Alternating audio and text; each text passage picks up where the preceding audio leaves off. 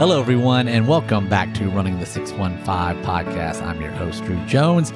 Today, you are listening to episode 29, and our guest is one of my absolute favorites, Graham Stoner. I've been accused of perhaps having too many favorites. Well, I'm not going to address that here today. All I can tell you is that my buddy Graham is absolutely one of them. Graham, as you will hear, is a great runner, but there is a lot more to him than that. He is a musician, he is an artist, he is a handyman, he started his own running club, and he even makes his own beer. Yes, indeed, Stoner does it all, and we cover most of them in this episode. I first met Stoner at East Nasty back in 2008. He was wearing long, baggy basketball shorts. It looked like he actually just walked off the basketball court, which he may have done. What I remember most about our first meeting was how fast he was and how ridiculously easy he made it look. In a very short amount of time, we became friends, and I was attending parties in his backyard, and that is when I met his alter ego, The Jam. We don't spend a ton of time talking about The Jam in this episode, but I can tell you this, he was a hero. Graham was born in Pennsylvania, where he grew up. He made his way to Tennessee for college when he went to MTSU and became a Blue Raider. Graham stayed in Nashville after college, and that is when his running re-entered his life. We talk a lot about running in this episode, from his high school track days to East Nasty to his distance racing to running in the mountains. We also talk about a pretty serious injury Graham suffered several years ago and his journey to becoming a runner again. We talk about Graham's move to Colorado, where he now lives, and the challenges he faced when he left Nashville and moved to a place where he hardly knew anyone in the entire state.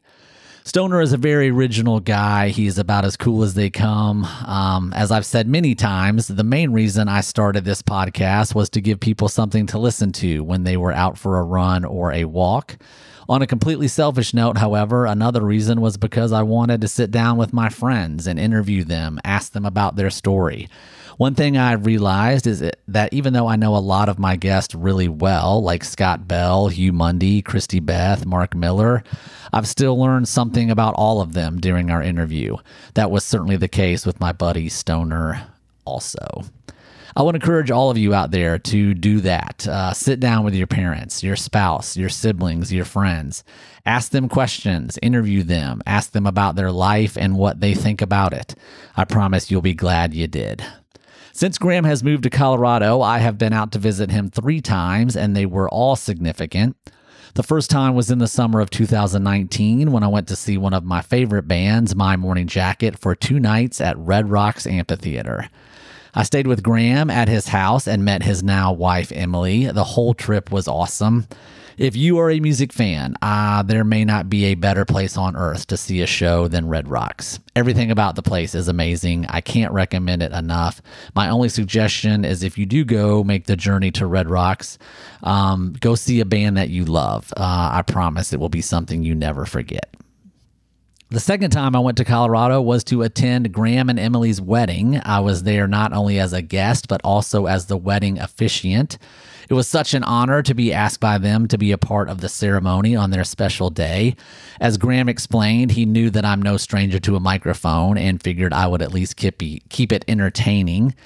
I was also an experience I won't forget. It was such a fun wedding and just a very special experience to be a part of. So thank you, Graham and Emily, for asking me to participate. The third time I visited the Stoners was last summer. My wife, Birdie, and I were in Colorado to attend guest number 1 and guest number 15 on Running the 615's wedding, also known as Christy Beth and Bob Kennedy. It was a lovely wedding as well, and even though I was not the wedding officiant for their wedding, I did wear my official clergy badge that day just in case I was needed in a pinch.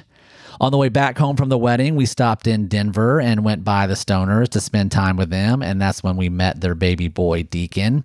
He is an adorable little guy, and the chances of him growing up to be a really good runner, if he so chooses, are about 100%. After we left their house, Birdie and I headed to Red Rocks Amphitheater. It was her first time there and my second. We saw the Avett Brothers, and it was amazing for two reasons. One, because it's Red Rocks, and I've already broached how spectacular that venue is. And two, because we had just watched the very cool documentary May It Last about the Avett Brothers, and they were fresh on our brain. It was the perfect way to end our trip to Colorado, and it made my awesome visits to that state 3 for 3, thanks in large part due to Graham and Emily. All right, I'm sure you are tired of listening to me ramble on. Let's get to this interview already. Thanks as always for listening and tuning into this podcast. It's always a fun experience to put these episodes out there for the running community. If I haven't mentioned it already, I am a huge fan of our guest today. He's a great guy. He's an awesome runner, and he is a true friend. Life is all about the people you meet and the things you get to share with him. I will always, always be grateful that my paths cross with this living legend. Here we go, everyone. Episode 29, The Pride of Pennsylvania, the artist formerly known as The Jam, the one and only Graham Stoner.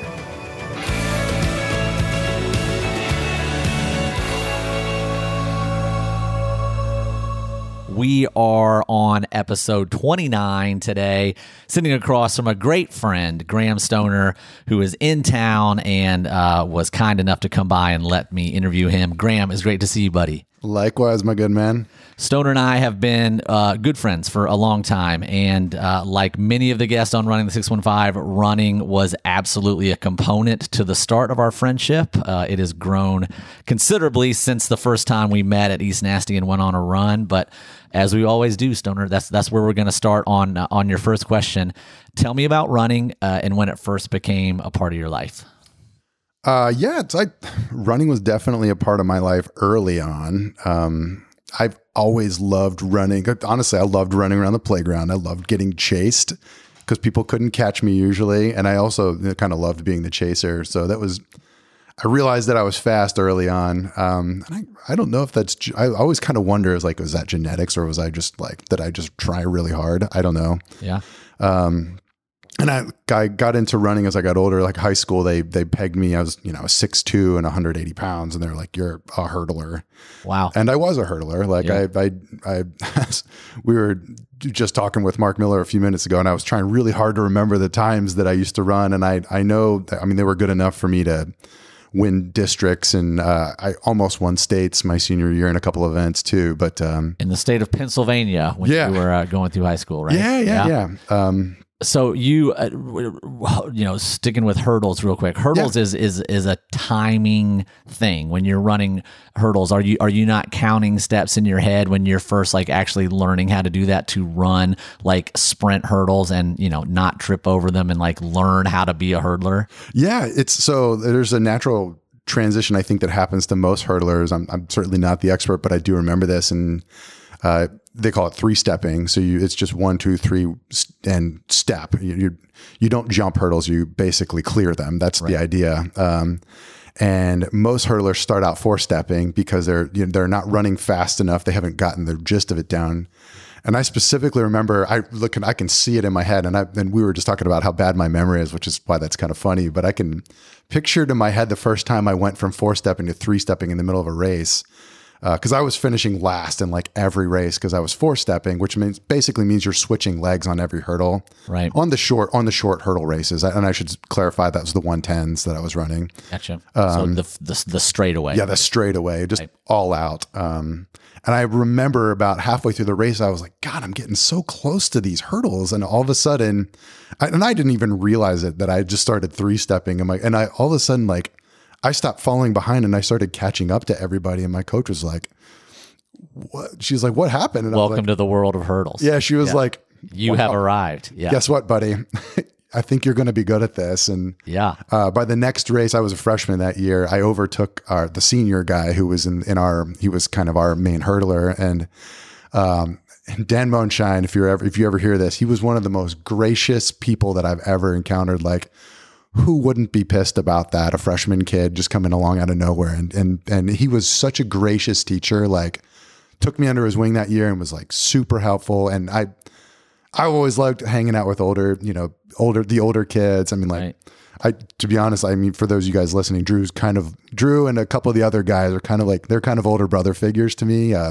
We'll probably get into that later, but I mean, that's why I've always enjoyed hanging around with them, because they know things I don't, and they give a crap, which is awesome. Yeah. So running is from some of your earliest memories was a part of your life, and then you've kind of, from what it seems like, been in it, not necessarily out of it, but maybe, more in it at certain points in times. Once you got out of high school, you were in high school in Pennsylvania, you came to high school in Tennessee, MTSU, right? That's how you got down to the volunteer state. Yeah. What was running like kind of post high school, up until kind of your late 20s, early 30s, when our beloved East Nasty came into the fold? Like, what was going on then? Yeah. So,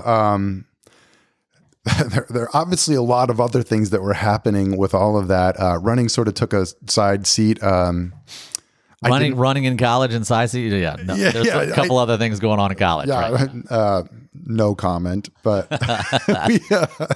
So I got away from it in college. I moved from Pennsylvania to Tennessee. I'm a musician as well. So like coming here and all of a sudden being exposed to, I was in a dorm full of people that all had guitars and were all better than me. I was a big fish in a small pond growing up musically, and I became a very small fish in a very big pond of very big fish quickly, which was cool. So I won't say that I got distracted. That was sort of just where the journey took me at that point. I got away from running. I did some kind of co-ed sports here and there. I got roped into some flag football leagues and had some pretty awesome accolades there, if I do say so myself. Basically, the play was always, Graham, go long. There you go. And I was like, guys, you do realize that like if I do this every play, I eventually start getting slower, right? You should probably throw me the ball early, right, before I start running out of steam here. But yeah, so that I played a lot of softball over the years, but then around 29, I was kind of going through a lot of things at the time, and a friend of ours who Annie's not been on. Annie Parsons hasn't been on yet. No, future guest. Maybe a suggestion there, yes, D-Roo. So Annie Parsons, who was a big, she used to write the East Nasties of the Week back in the day. Right. Great writer. Yeah. So I was, at the time I was running a handyman company, and I think Annie hired me to like hang some pictures or something like that. And we hit it off. And Annie is an amazing person. For any of you old schoolers that remember Annie when she lived here the first time. Absolutely. She's great. She's amazing. She wrote great East Nasties of the Week. She wrote mine. So if you want to dig through the archives, you can find a really awful picture of me, but a much more flattering set of words. Article great, photo subpar at best. It was not beautiful. But yeah, so Annie talked me into coming out, and I was like, sure. Was this 2009? Maybe? I think so. I think it was around there. Yeah.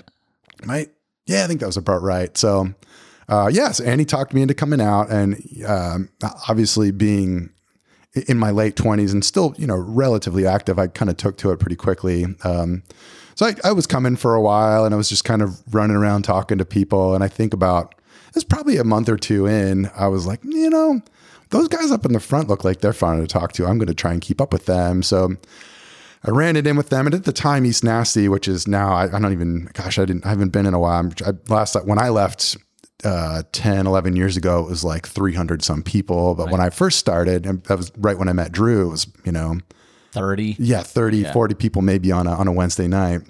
So I was running, and I kind of booked it in with the fast guys. And one of them happened to be Mark Miller.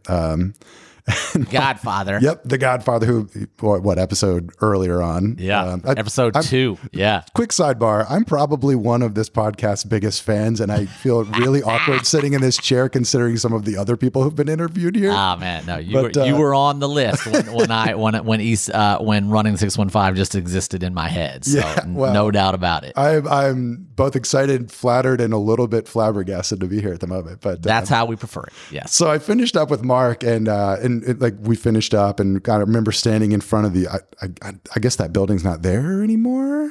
where we start, Yeah. Yellow House, not yeah. there. Yeah. As of, a year and a half ago, Okay. almost 2 years, not there anymore. Yep. Yeah. So I haven't been back much between COVID and all the tornadoes and things that have gone through there. So I've missed a lot in East Nashville, but I finished anyway. Let me finally finish the story. Right. So I finished up with Mark and we're standing there and he was like, "That was pretty fast for you." And I was like, "Yeah, well, I've been kind of just running and talking to people, AKA cute girls that I was running with." And Mark's like, "Yep, I noticed."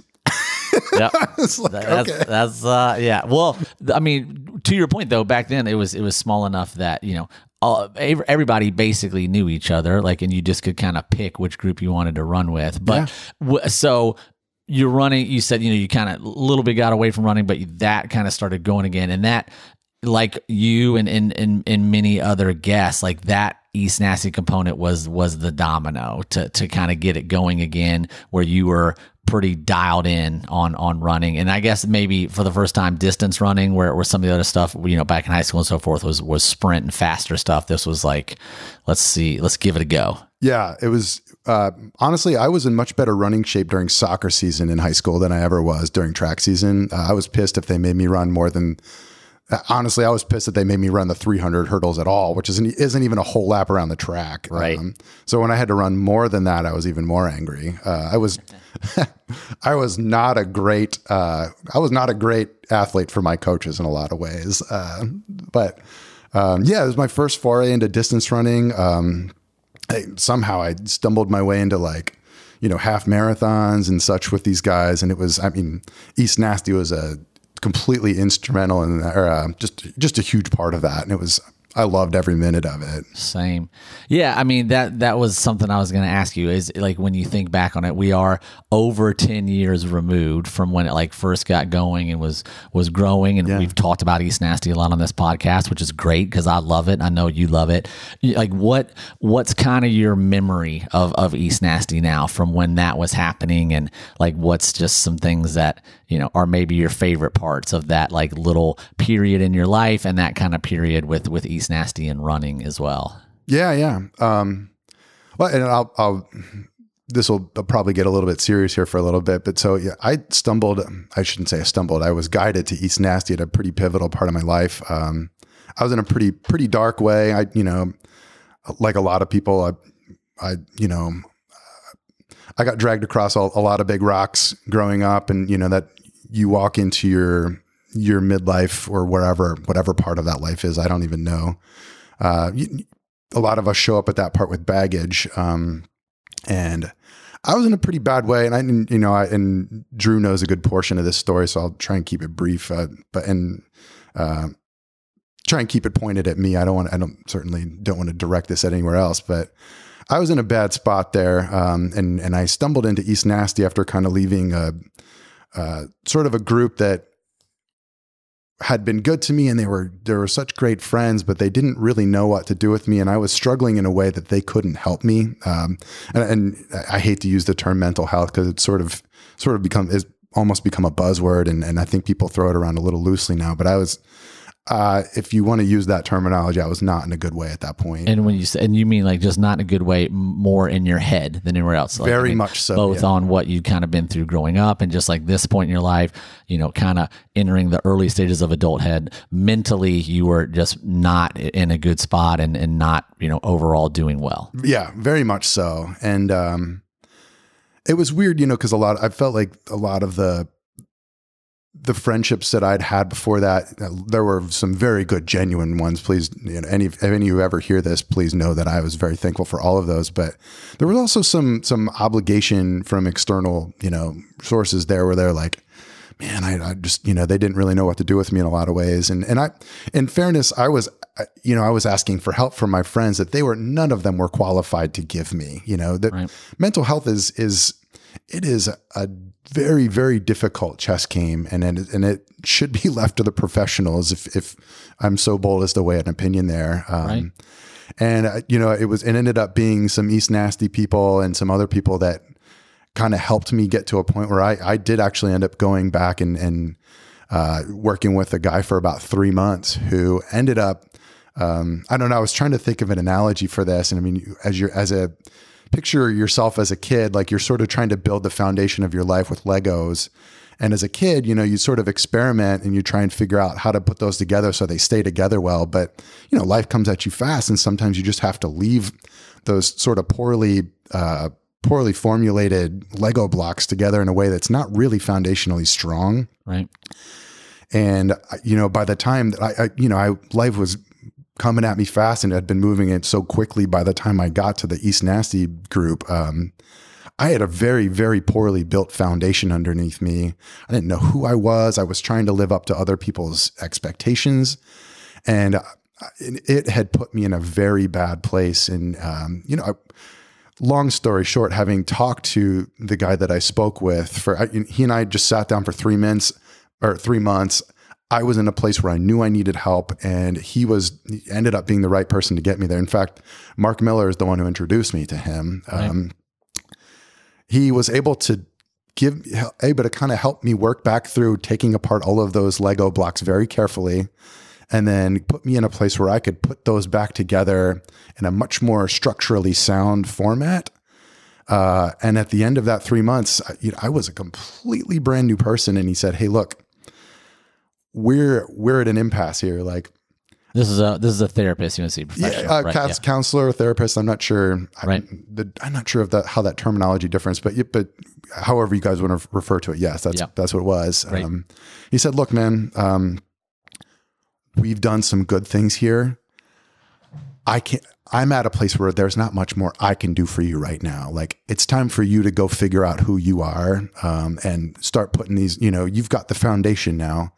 Start building the pieces of you that are actually you that you don't know yet." And God, that kicked off, honestly, the last 12 years of my 13 years, whenever I went through that, have just been absolutely different and amazing, because I've actually been able to, I've had the freedom to do the things that I've loved. And, I ended up sticking with running because I loved it, not because of obligation or any other thing. I remember I bought a new motorcycle that year, and I've since given it up because I've got a wife and a kid now. So and pretty much everybody on the road is really just on their phone. They're not actually driving. So I'd prefer not to. Motorcycle's not the best to have. Yeah, in this there's day not a whole and lot age. of armor around you there. But yeah, so all that to say, sorry, this is a bit of a soapbox, but mental health's a real thing, for anybody who's out there. If I can break the fourth wall here, that's what that's called when you talk to the audience, right? Awesome. Yes. Yeah, yes. It's a real thing, and take it seriously, guys. And please, I feel like there's so many people who are afraid to admit their weakness there, and if you want to call it that, and if it even is weakness, this world has changed really fast in the last couple 100 years from where it's been for the majority of humanity. It's not surprising that there are so many things going on that it's hard for us to know how to process a lot of these things. Right. There is no shame in that. And man, do it yesterday. If you're ever struggling with something like that, it was easily the most important thing I ever did in my life. And I'm a much better dad. I'm a much better friend. I'm a much better brother, son, all of those things now because of that. Right. And I just can't recommend it enough for anybody that's dealing with that. And even if you're not, like, to me, it's almost just like getting an oil change on your car. Like, there's no reason to not just stop and be like, hey, you know what? Maybe I just need a quick mental tune up. Maybe talk to somebody who's professionally trained in knowing how to process things. There's no shame in that. And well said, man. Yeah. You come off of that so much better than when you started, for what it's worth. Yeah. So that's great, man. I love the analogies, and I love just the honesty there. And thank you for sharing that. I do know a majority of that, and have seen you both before and after. I've seen you've gone back to running multiple times in your life. I love that you admit it's because you like it. That's A-okay to be a runner because you like doing it.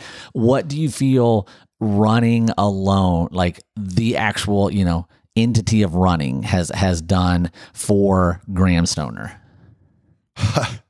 That is easily going to be the most loaded question that you're going to ask during this. We start off with the big ones first. We got some seconds at the end. It's all part of the diagram here. So I'm gonna reference another thing from my personal history there. So as a sprinter, you grow up very myopic. A lot of sprinters run on raw talent. I did not train anywhere near as hard as I should have in high school, because I wasn't taught to. Like, sprinting doesn't teach you that. You're just strong and you go out and you crush it as hard as you can for 15 seconds or whatever, and you're done. Right. I think one of the most important things that running has taught me, I didn't have great discipline up until the pivotal moment that we talked about, and sort of when I started getting involved in East Nasty. But I'd kind of work hard on certain things, but it was real easy for me to get sidetracked, kind of feel like I got bored with something and move on. And one of I think the most important things that running has taught me, that the ripple effect of that in my life, I will never know how far a spread this is, but it taught me the value of longevity and being able to work on something for a long time to get better at it. And it's just like, whether that's training for a half marathon, something that I can't just get out of bed and, stretch a little bit and go crush. Like, no, I've got to work on this for weeks, maybe months, maybe even years at a time to get to a point, right? In fact, I remember the first run that I went out for, this is before I got to East Nasty. I went out to Shelby Park and I tried to do the loop, just the front loop there, where I think it's just over a mile, and I made it. And keep in mind, I was a very fast runner back in the day. I couldn't even make it around that 1 mile loop without walking. Right. So that's where I started. In that sense. Exactly. Pretty running is always true in what you are able to do and not able to do. Yeah. Yeah. And if anybody, is looking for inspiration, take that as some. Like, I couldn't even run a whole mile. And, now I run a couple of marathons. I've run certainly lots of miles. And I enjoy them now, because the adventure of learning how to trust I guess the joy in the journey and the longevity of all of that has taught me, like, hey, sometimes you just got to work hard. Sometimes it's not always about working smarter. Sometimes it's just work hard, and that's okay. Like, that is a rewarding process in this life. Sure. Well, we've talked about East Nasty a lot. I'm sure there's people out there who have heard multiple episodes who have never been to Nashville and like, East Nasty sounds cool and so forth. For the people that are a part of it, the people that I've interviewed that are good friends, like, it's kind of 50-50. It's the people, it's kind of like what you gained and when it was, becoming what East Nasty is. And then there's the running part. Both of them great. Like, by themselves, both of them great. Sarah, the guest we had just before you, dove into that as well. I think her answer of what was your favorite part about East Nasty, she's like, the people. I mean, obviously 100%, like that's a big part of it. But I do think it's neat that you got back into running via East Nasty, really dove into it, ran some races, trained hard, and now 13 years later, still running. Just ran a marathon a couple weeks ago that we'll talk about. But, looking on it now, I mean, you were a high school runner, you ran sprints, in kind of adult life, you've gotten into the distances and the road racing and so forth. What's a couple highlights? What's a couple of your favorite races that you've done looking back on it? How many marathons have you run? I've done 2. You've done 2. So this recent one was I'm specifically using the word done too. And the marathons kind of did me actually in both of those races. Yeah. I'm right in the same quotient to you. I've run 4. One of them went well. The other 3 were trainers. That's literally, I'm 25%. Yeah. So what's a couple of your favorites? Like, whether it's just a highlight from that period of running or both in races that you just, man, like that was awesome. Yeah. Yeah.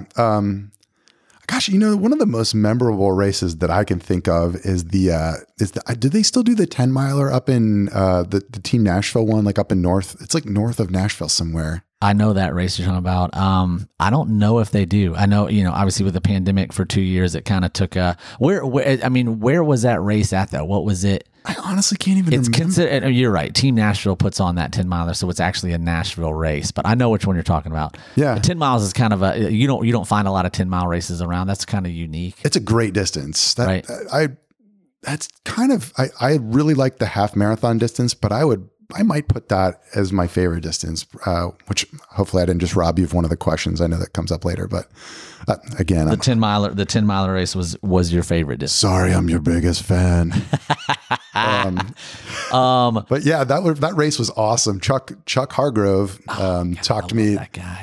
At the time I was trying to run a really fast 5K, and he was like, "Look, I want you to go real easy for that. So for that race, basically, you've got it's an out and back. You got kind of an out and back, I should say. It's sort of a lollipop, I guess, but you got a hill at the beginning, a hill right in the middle, and a hill right at the end. And he said, look, I want you to take it good and easy till the first half. And then as soon as you come off that hill, drop the hammer. And I saw some ridiculous paces during the back half of that race. And I ran it for me so well. And that was one of those days when running felt right. Like I hope all of you have had those days because they're magical. Yeah, you're exactly right. It is North Nashville. It's Goodlettsville, Tennessee is where it is. Yeah. And it's called the Team Nashville 10 Miler. Early November, did they still do it? It does. It looks like 2022 is a go in early November. So that's a good one. That means you are coming back from Colorado to run in that race. And we haven't got to that point yet, but after a couple years at East Nashville, you did move out to Colorado. But that race sticks out as just one of your favorites. Not only one that you did, but performed well. And it just all came together. Yeah, I don't know why that one sticks out in my head. I got to outpace a few people who we always had some rivalries within Nashville running. Yeah, in our group there. So that was fun. I ran the first half with Alexis Hogue. Yeah, who is such a cool lady. If any of you guys remember Alexis, she's been doing some awesome things on like just with her law degree. And I believe she's in New York now, and just check her out. Also Sarah Shear, by the way, we have one of which she did a painting of, or I guess actually a sketch of our dog. She does really cool pet, portraits. Yeah. She talked a lot about We've got a picture of Santi that she did for us up in my office / Deacon, my son's loft, where my office has a teepee in it. So awesome girl, awesome artist. Yeah. We are sitting about 4 feet from one of her paintings here on the wall. So shout out Sarah Shear. Thanks for that. No doubt. Thank you, Sarah. So when you left Nashville, you went out to Colorado and started working at a Fleet Feet in the running industry. Yeah. Since then, you got into a little bit of coaching aspects too, and actually started a running group of your own, kind of with an East Nasty vibe out there in Boulder, Colorado. What's kind of your takeaway from those experiences, from like parlaying a move from Tennessee to Colorado into kind of working in the running industry for a bit and keeping that going? Yeah. Honestly, I sort of felt like good portion of my best friends here all worked at Fleet Feet at some point, and I sort of felt like I sort of felt left out, then I never did. And it was funny huge part of my life. I loved it. Yeah. It was kind of funny that I ended up at a Fleet Feet store when I moved out there. It was the only I was the background story there is I was moving away from, I was a handyman for 5 years here, and whereas I'm good at fixing things, at the time I was not good at running a business. I was sort of just keeping my head above water and not having a good time with it. So I was like, you know what, I'm ready for a change. And, the stars aligned, and I did end up moving to Colorado. And the first job that I was able to get was that Fleet Feet job. So, it was kind of fun learning all the things that those of you who've been in the shoe industry for a long time, the things that you think through on a daily basis. Gosh, if there's anything that I learned from that, I mean, I'm one of those twisted minimal runners. I fell into that. As we said yesterday on a run, if there was a shoe that had a piece of paper underneath it as the footbed, that would be your go-to. Thinner, better, as far as stoner is concerned. Yeah. I actually used to run from the store. We used to do our group runs from the store, and I did a significant amount of those barefoot, which drove my boss absolutely nuts to no end. She's like, you do realize you work for a shoe store, right, you idiot? We've got several pairs in here that you're welcome to run in. I also, you probably remember those Pumas that I had too. Graham Stoner took a pair of track spikes, removed the spikes, and there you have it. That was his running shoe for more than a year. Yeah, that was my minimal shoe. I probably put 500 miles on those shoes, and I showed up and my boss was like, you can't wear those anymore. I was like, okay. But yeah, so if I've learned anything there, is that the human body is amazing. Minimal running is not for everybody. For one thing, it's just, there's a heavy learning curve there, and it's not something that should be approached lightly. But at the end of the day, it saved my knees. It taught me to run in a way that, I ran a marathon a couple weeks ago. I'm 41 years old, and one of these knees got torn apart a few years ago. Yeah. And I was sore the next day. That's about it. That's it. Well, that is great segue, Stoner. You did have a very significant knee injury. Almost, I mean, it was several years ago, maybe what, 3 or 4 years ago. Yeah. And then you got through that, got back into running, and then you just ran your first marathon in quite some time a couple years ago in Colorado. Tell me about that. You injured your knee kicking a soccer ball. It was not during running. Tell me about that injury, and then just kind of, you went through a lot to get from, again, a significant knee injury to actually running again. And now, 2 weeks removed from running a full marathon. So you're back. Yeah. You got there, but that was a process. Yeah. So it was a traumatic knee injury in that, it was funny that people would be like ACL, and I'm like, no, you can still walk after that. It wasn't an ACL. So I ruptured my patellar tendon, which for those of you, and to be honest, I didn't know that term really well until they told me either. But what that means is I disconnected my quadriceps, which are all the muscles on the front top portion of your leg, from the bottom half of my leg. So just picture a tractor trailer truck. That's like easily one of the biggest muscles in your body. It might be the biggest. I don't know. And you separated the bed of the truck from the back. Yeah. So I was able to pull my leg. I was able to bend it, but I had no mechanism in place to actually straighten it out. I just remember it was like somebody set off a shock. As an ex-handyman, I've definitely touched some wires that I shouldn't have over the years. Awesome. My eyes do uncross occasionally too, but that's how that goes. But yeah, so it was weird. It was like somebody set off a shock in my knee. It wasn't really painful so much as just like, what just happened? And I just looked down and my kneecap was about 4 inches north of where it had been about 10 minutes ago. And you're like, that's not good. I tried to push it back down, like that was going to fix it. Simple, just handyman would just push it back in. Yeah, I wasn't thinking quite straight at that point, but so the recovery for that's a little weird. They lock your knee straight for a while, and unfortunately in Boulder County there are there are no shortage of really good athletes, and between skiers and runners and everybody. So there are also some very good surgeons out there, and man, holy modern medicine. I mean, 200 years ago, they would have just cut the bottom half of my leg off and that would have been the end of it. I'd have been sitting by a fountain with a tin can the rest of my life asking for money. Right. And basically what they do is they drill holes in your kneecap and they sew these cables to the tendons on the front half of or below your knee, and then sort of tie it all back together. And then your tendons eventually reconnect there. That said, it's obviously a pretty, it's extensive. Yeah, it's extensive, but it's also pretty tender for a while. So it took me about 4 or 5 months to learn how to walk again. It was, one of those things that you very significantly take for granted when you don't have to do that. And I started running again. I still have, a tiny hitch in my giddy up, but at the end of the day, like I just ran a marathon, right. Like you're as close to back as I'm a 200-pound guy. Like that's not a small thing, Right. So that's the fact that they can repair me well enough that I can do something like that is just still to me to this day is unbelievable. Awesome. Did you have any points? Like, I mean, obviously you wanted to get back to being able to do the things you like to do. You're living in Colorado. There's all kinds of great trails there. Like you want to be able to experience it. Did you have some times getting back from that knee injury where you're like, man, like I don't know if this is going to be a thing anymore. Like this is pretty rough.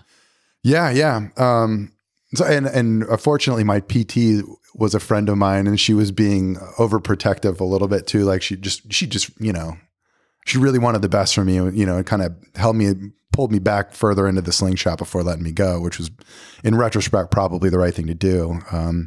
But there were definitely some days as I was hobbling around, and I actually specifically remember sitting next to my friend Jill at work one day. I just happened to be walking around the office and we were talking, and Jill's a runner too. And I was just like, honestly, I just don't know if I'm ever going to get to do this again. Like it's just not working. Right. The PT was hard and frustrating. And I think I don't know if I told you, but like when keep in mind, I'm 6'2", my legs locked straight.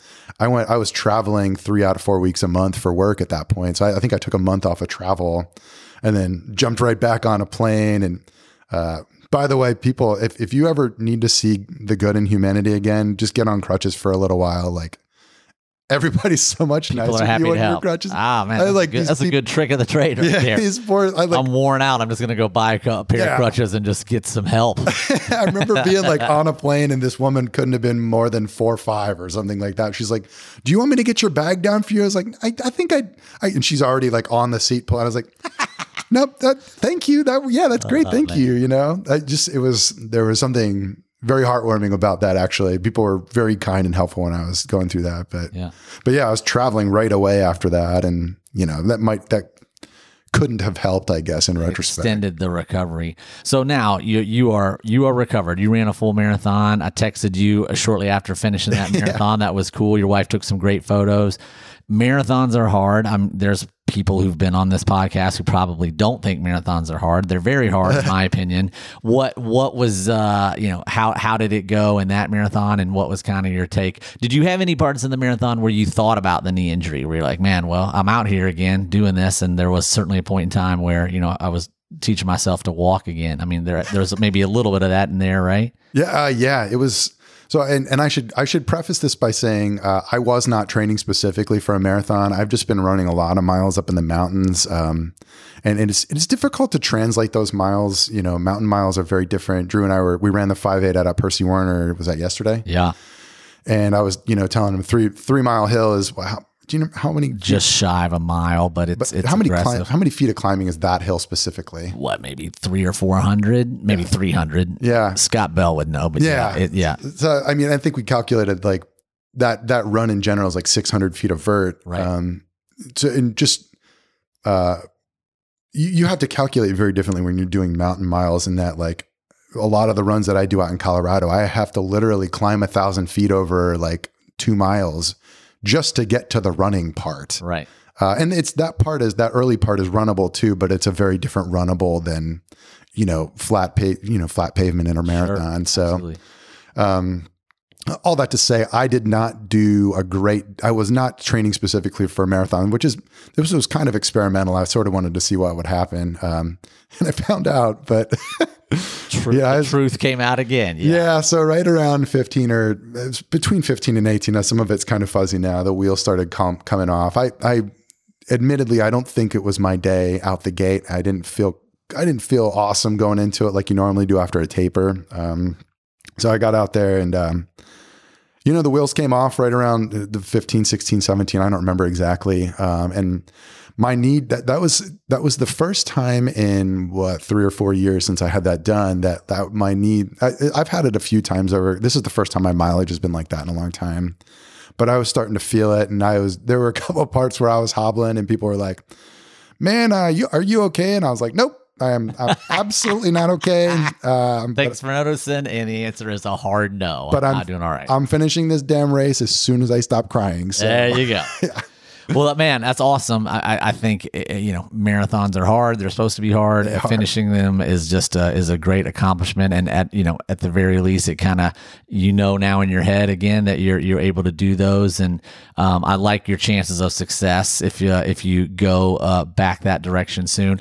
You brought it up a little bit. I did want to talk about Colorado running. I mean, it's Mile High Stadium for the Denver Broncos is there. Running as they say at altitude is part of being a Colorado runner. You also mentioned there's a lot of good runners out there, but I mean the running scene where you live is a big deal, both with the access you have to the trails and there's just a lot of people that do it. What's your what's kind of your favorite parts of being a runner in Colorado?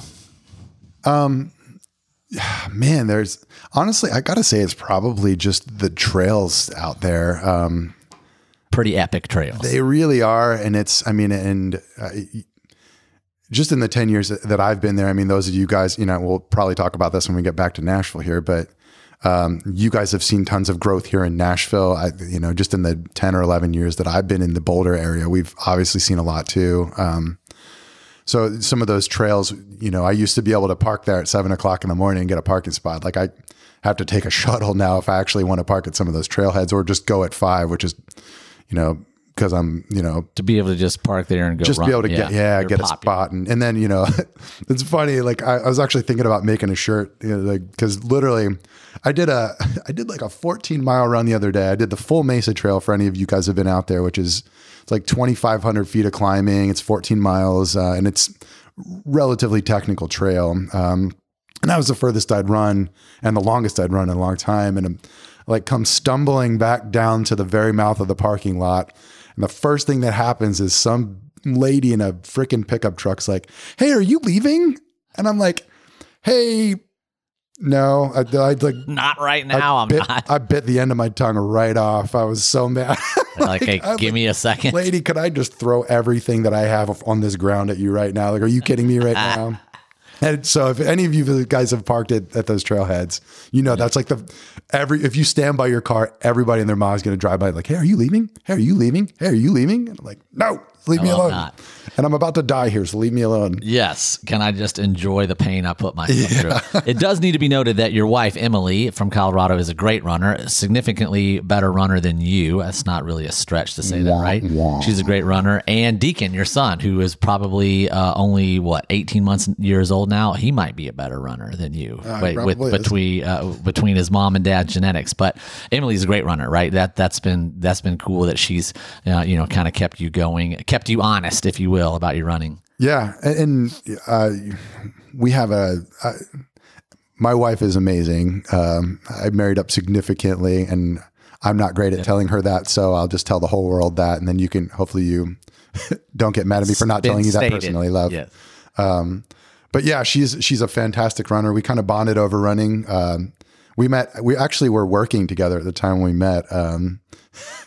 I admittedly, it was kind of like just getting back into like a real big boy job at the time. And like, I was basically down there every other day being like, "Hey, how does this benefit work? How does this benefit work?" She was working in HR at the time. And she probably thought I was flirting with her, and maybe I was, I don't know. But yeah, one thing led to another from there. I actually helped coach her through her, I was sort of sidebar coached her through her, I don't think it might have been her first half marathon. I don't know.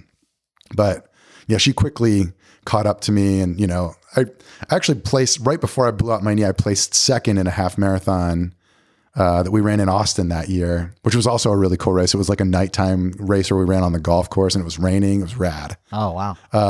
But yeah, we finished, and of course, like I'm out there killing myself, like trying to maintain this, and of course, there are certainly parts of that where you come back across the people coming back, and come to find out, she's like maybe a minute and a half behind me, and she's like, "Hey," waving at me. Never felt better. My eyes are bleeding. There's smoke coming out of my nostrils, and she's like, "Hey, good job. You're doing great." And I'm like, she's nothing wrong at all with finding love through running. That is, she's great. That's how you should do it, I think. So let's talk a little bit about Nashville too, just on our way out of this part of the interview. Describe to me your perfect run in Nashville. I know you love the city, still got some family here. You come back here. Where are you running? What time of day? Who are you running with? What's a favorite Nashville run? Absolutely no question in my mind, Percy Warner. And I mentioned that I traveled a lot for work. I have run a lot of trails around this country, not to mention I live in one of the most beautiful areas that this country has to offer. Percy Warner is still easily in my top 3 of places to run in the whole country.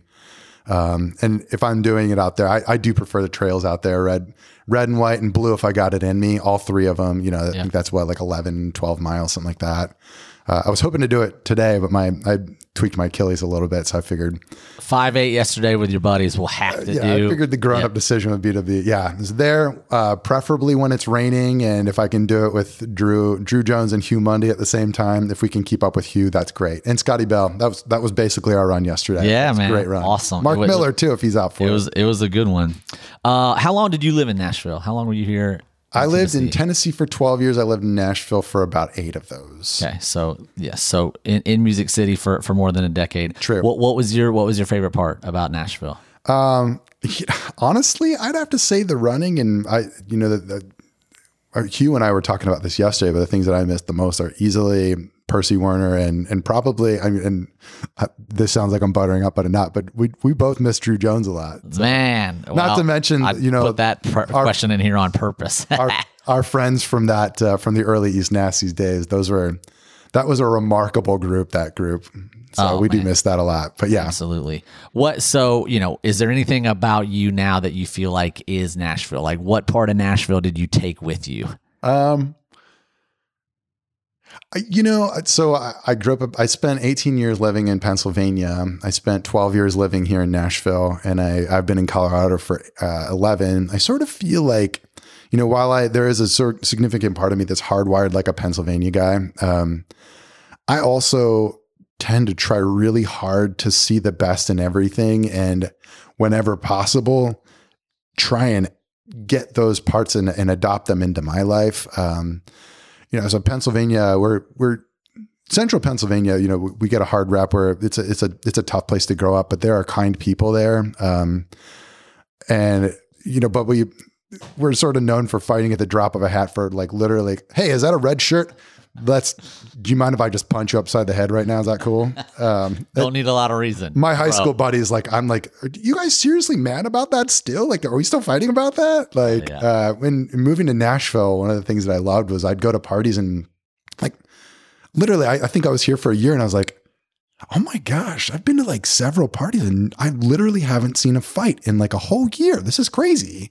A lot of love in Nashville. Yeah. More love than angst. So I think Nashville kind of toned me down a little bit, and having moved to Colorado, I picked up things there. But I think Nashville sort of took some of that edge off of me, unless I'm in the car, in which case I hate all of you. Back to the hate. Calm me back down a little bit, which is good. Oh man. That's awesome. You are a musician. I've seen you play some music before. Quite skilled on the guitar. What's some of your favorite music? Like who's some artists and some bands? I mean, that's a broad question, I know, but who's some people that you just inherently love on the music scene, either past or present? Yeah. I mean, gosh, I could go through every genre and talk about it, with the exception of country music. I don't. You didn't. Well, that would have been the answer to what is not Nashville. Not a country music band. There you go. That's probably part of it. Answered it without even being asked. You're the ultimate guest. Yeah. No, so I mean, I'm a big fan of prog rock, old and new. I mean, I really enjoy Yes and Rush. Some of the newer stuff like Coheed and Cambria, Mars Volta, Circa Survive. Like some of the. Maybe you classify them into post emo. I don't know. I liked when emo got mad. Like emo was kind of whiny for a while, and then they got mad, and they're like, "Yeah, you know what? Don't get sad, get even." And I was like, "Yeah, that's the stuff that I like." That found a spot. Do you have any concerts that you saw from here that stick out? Just like, man, like. Oh man, I mean, I worked in the business for a while. My first 3 years out of college, I worked for EMI. I was a sales rep for them, like. Small scale sales rep. I sold into bookstores. So actual CDs too. Like if anybody remembers what those are. On the CD game. Yeah. I remember when digital music became a thing there, but gosh, I'd have to think about that a little bit. So, I mean, we got to see a lot of new artists. So the label that when I worked for EMI, we covered a label called Tooth and Nail and a couple other labels, but they would spit out some pretty cool like bands that were never going to get huge, but they were rad. I mean, I just remember some cool ones, but one of my favorite bands to this day now is a group called Maylene and the Sons of Disaster. Are they a Nashville band? I don't think so. I don't even remember where those guys are from, but there's a lot of screaming in there. And enough that some of my friends were like, "What's your hype up song?" And they were like playing these like kind of club mixes and stuff. And they're like, "What's yours?" I'm like, "Are you sure you want to hear it?" And I said yesterday, they were like, "What is this?" You said yesterday, Dr. Feelgood, Motley Crue, it was something that sticks out as something to get you going. Yeah, I'm on like a 80s huge rock, 80s hair metal kick right now. Like a Rat, Motley Crue, Skid Row, just go through all of them. And I've got a Pandora station that's basically framed around Round and Round by Rat right now. And it never disappoints. Oh man. Is there any musical band that you've just been a fan of a long time that you've never seen live that you're like, oh man, if I could make it happen? You live super close to Red Rocks. Yeah. One of my favorite concerts I've ever seen in my life is My Morning Jacket at Red Rocks. Yeah. I've never been there. Saw them 2 nights in a row. It was totally awesome. I was so excited about it on the flight to Colorado to come stay with you and Emily and go see this concert. I left my phone in the airport, just so completely forgot that's about totally that. me. Just so excited. Like, don't need this phone. I'll just leave it here at B&A and get it when I return. But one of the best concerts I've ever seen in my life was there. Compliments of the Stoners. You guys were gracious host. Anything out there that maybe you haven't seen that you're like, oh my God, I would just love to see that band. Yeah, like I'm a little smoked on live music right now, and there's a band called Fair to Midland that they put out a couple albums and then dropped off the map. I did see them live, but I would have loved to see them play live again. It was one of those. I literally, and this is the way my musical taste is. Like I literally had like one of their album on my phone, and I must have played it for like 40 people in Colorado. I'm like, hey, do you want to go see this with me? Hey, no, ended up going by myself. No takers. Rode the bus down, just stood there in a black hoodie and drank beer the whole time and listened to these guys. And I wish I could go see those guys again. Like that was fun. Fair to Midland. Fair to Midland. Yeah. Probably not everybody's cup of tea, but I really enjoyed it. That's all right, man. This is your game here. Yeah. So we're going to move into speed sessions for running the 615. We're going to go quick. You, like many other guests here, were a participant in Fleet Feet speed sessions. Indeed, I was. Did a lot of workouts. I remember one workout distinctly where you did a lot of mile repeats in a row, and the workout went great. And we celebrated that workout by reporting directly to Waffle House, from the track to Waffle House. I don't remember which one was better, but that is a memory. What's the fastest mile you've ever run? Do you remember? Yes, I do. In fact, I think you were there. I did it twice that summer, and this is I don't think I'll ever get to beat this, but I ran a 5:01 twice that summer. I never got to break into the 4s. 5:01. Was it at CPA? And yeah, I did the one there, and then I missed the last time trial. I think I'm trying to remember this. I think I missed the last time trial, and I was in Jersey at the time. So my dad was there, and he's a big fan of track and field. He loved watching me grow up, and he ran too when he was younger. We went over to the track, and but he was a sprinter too, so I think the mile thing was kind of lost on him. I don't think he realized how cool this would have been if I could have gotten under 5 minutes. But I landed right at freaking 5:01 again. And I'm double 5:01. Curse you, 5:01. 5:01 Never is see 4 wicked minutes. fast. That's okay. I've got other things that I've done. It's a 5:01. 5:01. Okay, Stoner, here we go, bud. Running the 615 speed sessions. No wrong answers, just rapid fire. You don't even have to answer the actual question. You can just say whatever you want. You ready? Yeah. Here we go, bud. Trails or roads? Trails. Of course. Early bird or night owl? Absolutely an early bird. Nice. Breakfast, lunch, or dinner? Breakfast. Breakfast in Colorado is awesome. We hit some great spots out there. Or Waffle House. That's good too. Compliments of your guidance. The old favorite All-Star Nashville breakfast. restaurant? Do you have one you remember? Ooh, Fat Moe's. Fat Moe's. Unquestionably. All right. Coffee, tea, soda, water, or alcohol. You could take 2. Coffee and beer. There you go. Bookends, coffee and alcohol. Yeah. Dogs or cats? Dogs. Yep, 29 in a row. Talker or listener? That depends on the situation, but I think I've become more of a listener these days. Yep. Beach or mountains? Living, mountains, vacation, beach. Okay. Something that is not good for you that you do anyway. I could ask that to a guy as your alter ego named the Jam, and Jam would run. That could be one podcast. Is just the Jam answering that question. What does Graham Stoner do that is not great for you, but you do it anyway? It's probably my anger on the road. I get so mad. Road rage. Yeah. Okay.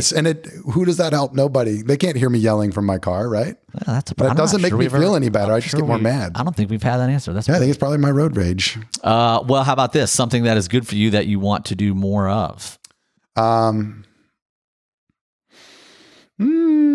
I know this is cliche, and I know everybody said about recovery would be good. I need to do better about that. Allow yourself more recovery. Or work on it better, like, stretching, foam rolling, ice baths, and all that good stuff. Is doing it 0% a bad thing? That's where I'm at. Well, you have good data to start from then. What about favorite cookie or favorite candy, or both? Oh, man. So a few years ago at a party, one of my friends, and Emily has made them for me since then, one of my friends made these cookies that were Oreo cookies wrapped in chocolate chip cookie. Okay. Which was absolutely brilliant, by the way. That sounds brilliant. Yeah. That's taken two of my favorites and just put them into one. Mind-blowingly good, and all the calories you can think of. Yes. So good. So good. I know this answer. Favorite sports team? Fly, Eagles, fly. I won't sing the whole thing, but I'm a Philadelphia Eagles fan through and through. Well, congratulations. The Titans have had one great wide receiver in the 20-year history of their franchise, and he's now a Philadelphia Eagle. Well, so, as I told you yesterday, we will find a way to ruin him and not make any dividends from him. I love A.J. Brown. I hope you don't watch. ruin him, but man, I wish he was still a Titan. Poor guy. What is your favorite or a dream vacation spot? Oh, man. Gosh, I'm weird. Like, we went to Hawaii on our honeymoon, and I think Hawaii is absolutely amazing. Like, there was that place connected with my soul in a weird way. Like, I don't know, but I have to say, like, I really like taking vacations to random places and sort of checking out the hole in the walls. When I traveled a lot, I loved finding, like, I stumbled into like St. Charles, Missouri one time, which is just north of St. Louis. And I loved it there. It was just like this cool little old town where I finding the hideaways. Yeah, just tiny little places like that. There's and the world is any country, they're chock full of cool places like that. I loved it. That's my idea of a fun vacation, sort of just like under the radar places. I agree, man. Totally. Favorite TV show or movie of all time? Oh, man. TV show. I would have to say it's probably a tie between Malcolm in the Middle and the Goldbergs. Oh, yes. Which are kind of similar vibe. Yeah. Oh my gosh. Yeah. What about favorite movie? Favorite movie? Man, I'm trying to think if I could pick one of those. I was always a huge fan of Blade back in the day. Blade with Wesley Snipes? Yeah. Yes, there was more than one Blade. That's a throwback. Although I could watch any Marvel movie pretty much at any time now. They tug at my heartstrings in the best way. They scratch you where you itch. I cried 3 times during the last Avengers movie. So it's awesome. Yeah.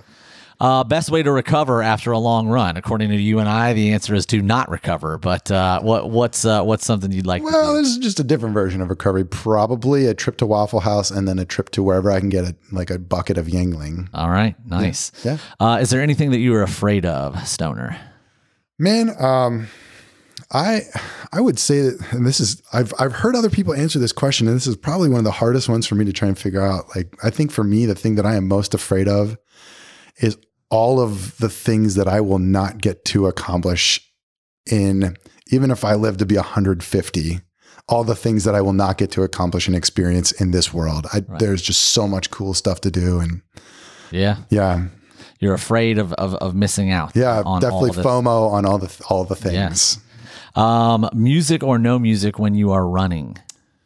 Depends on the run. My workouts, I like my music. I have a workout mix that I've sort of just been adding to for the last 15 years that most of the songs are guys screaming at you. But they are. Or, or some angry hip hop. But I do prefer talking to people though. I think at the end of the day, like if I can run like we did yesterday and just talk and catch up, to me, that's better entertainment and probably better motivation. Right. Watch or no watch?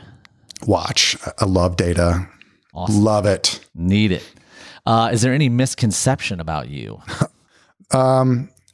Everything that you know about me is a misconception. All of it. Is there any misconception about Graham? Actually, yes. Everything. Yes. What's your favorite holiday? Ooh, I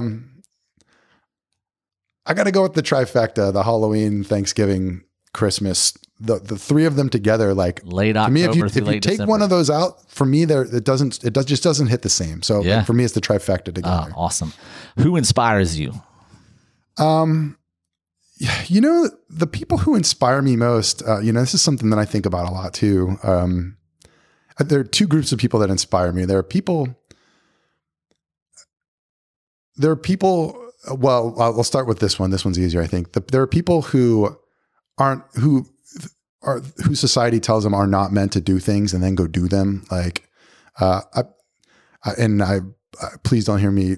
I hope you hear the forest of the trees here, because I'm sure I'm going to say this badly, but I love when people who are not typical runners builds get out there and work their ass off and get shit done. Like, to me, that is just super inspiring. Yeah. The other thing that I really like is when you see somebody who's an extremely, extremely talented or influential at something and has clearly worked hard for something, but are willing to step off of that pedestal for a while to come back to real life and help somebody. Like, I'm sorry, I don't care how good you are at what you do. If you don't do it to help, if you're not using that to help people around you, you're your value and you're on my value scale, you've dropped significantly. Yeah. Awesome. If you won $1 million, what's the first thing you'd buy? I would probably pay off my house. Yeah. You and Eminem and Deacon are living in a new place in Colorado. You just put a dent on that one. Yeah. Do you have a favorite book or a favorite quote? Favorite book? I tend to read The Lord of the Rings on cycle. It helps me fall asleep. I don't sleep well, so it helps me fall asleep. For what it's worth, anybody that has trouble sleeping, find a book that you love, but you already know what happens. Like, it'll keep you entertained, but you're not dying to find out what happens next, and sort of just relax while you read it. That helps me a lot. Awesome. But quote, it's a Thoreau quote. Hold on a sec. Henry Thoreau. We'll have to, let me find it. I want to read it out loud. And you'll have to edit out the black space here. Maybe we won't. Maybe this will be people's favorite part of the interview. Hold on. Are you kidding me right now? There's another quote with the word precedent in it. Which Thoreau precedent? Here we go. All right. So this is the quote. And this is something that is just, I stumbled onto this when I was reading Walden many years ago. If I remember doing this, which is weird because I don't have a great memory. But the quote is, "But man's capacities have never been measured, nor are we to judge of what he can do by any precedents. So little have been tried." And I love that. It just reminds me that, like, I am not at my limit ever. And I always chase, always go. Run and find out, as my tattoo says. Yeah, man. Running's that's another great quote. Run and find out. It's the motto of the Mongoose family from the Jungle Book. Run and find out. Yeah, it's in Rikki Tikki Tavi. Watch it and love it. Yes. What is one piece of advice you would give your younger self? Don't be such a douche. Stop right there. That is literally perfect. It encapsulates Works. it all. You said we'd ask this favorite race distance. Gosh, I'd have to say 10 miles. I really like that distance. Team Nashville 10 miler. We need you back. It looks like November 4th, 2022. All right. It's waiting for you. Kind of covered a little bit of this. What has running taught you? It's just endless things. If you guys are ever thinking about starting to run, like, take it slow and go out and enjoy it, because the lessons you'll learn from that. I mean, the value of sticking with something and persevering and that's there. But man, you will learn so many things from running. Do it and stay in the moment. Don't just focus on the races. Enjoy the journey too. There's so much to be enjoyed there. That's awesome. Hugs, high fives, or fist bumps? Man, in the COVID world, I like the fist bump. It's pretty good, but I do like a good hug here and there. Yep, I'm right there with you. What is the purpose of life, Graham Stoner? As far as I'm concerned, leave everything you touched better than you found it. And whether that's verbally touching or physically actually, fixing something, leave it better than you found it. Awesome. The world needs that, man. Yeah. Stoner, thank you for being here. You were on the original list when like I said, when I wrote down friends and people who I would like to interview and let others hear your story. You're a super insightful guy. You're absolutely one of my favorites that I've ever met in life. That's 100% the case. Graham and his wife Emily asked me to be the officiant of their wedding, which was quite an honor. I am still a member of the University of Life Church because of that. The clergy. Anyone would like to join, $30 is all it'll cost. But man, I'm just a huge fan of yours, Graham, not only just for who you are, but the memories that we have, man. We've done a lot of fun things together, and neat for you to come back to Nashville. It's just everything in the past 48 hours has felt really, really normal with some of the things we've done and just like right back to it. So thank you, man, for being here. But thanks more important for your friendship and just being a good thing in my life, man. It means a lot. Yeah. Well, I mean, I will never say it like as well as you just did, but I mean, Drew was one of the people that was there for me as I was going through a lot of that stuff. And as I mentioned earlier, and for those of you guys who listen to this podcast, one of the things that I found amazing about Drew is that he asks wonderful open-ended questions, which is an absolutely last art. He's also very good at listening, and he actually cares. So if you have not spent time one-on-one with Drew Jones at some point, even if it's just getting coffee in a line, you've missed out on something in life. So thank you for being my friend all these years, man. Yeah, and man. Just Drew's he has been a little bit of a big brother figure to me, so I'm very thankful for that. And the roles will flip on that soon enough. We'll see. Yeah, man. Thank you, buddies. Great to have you here. All right, brother.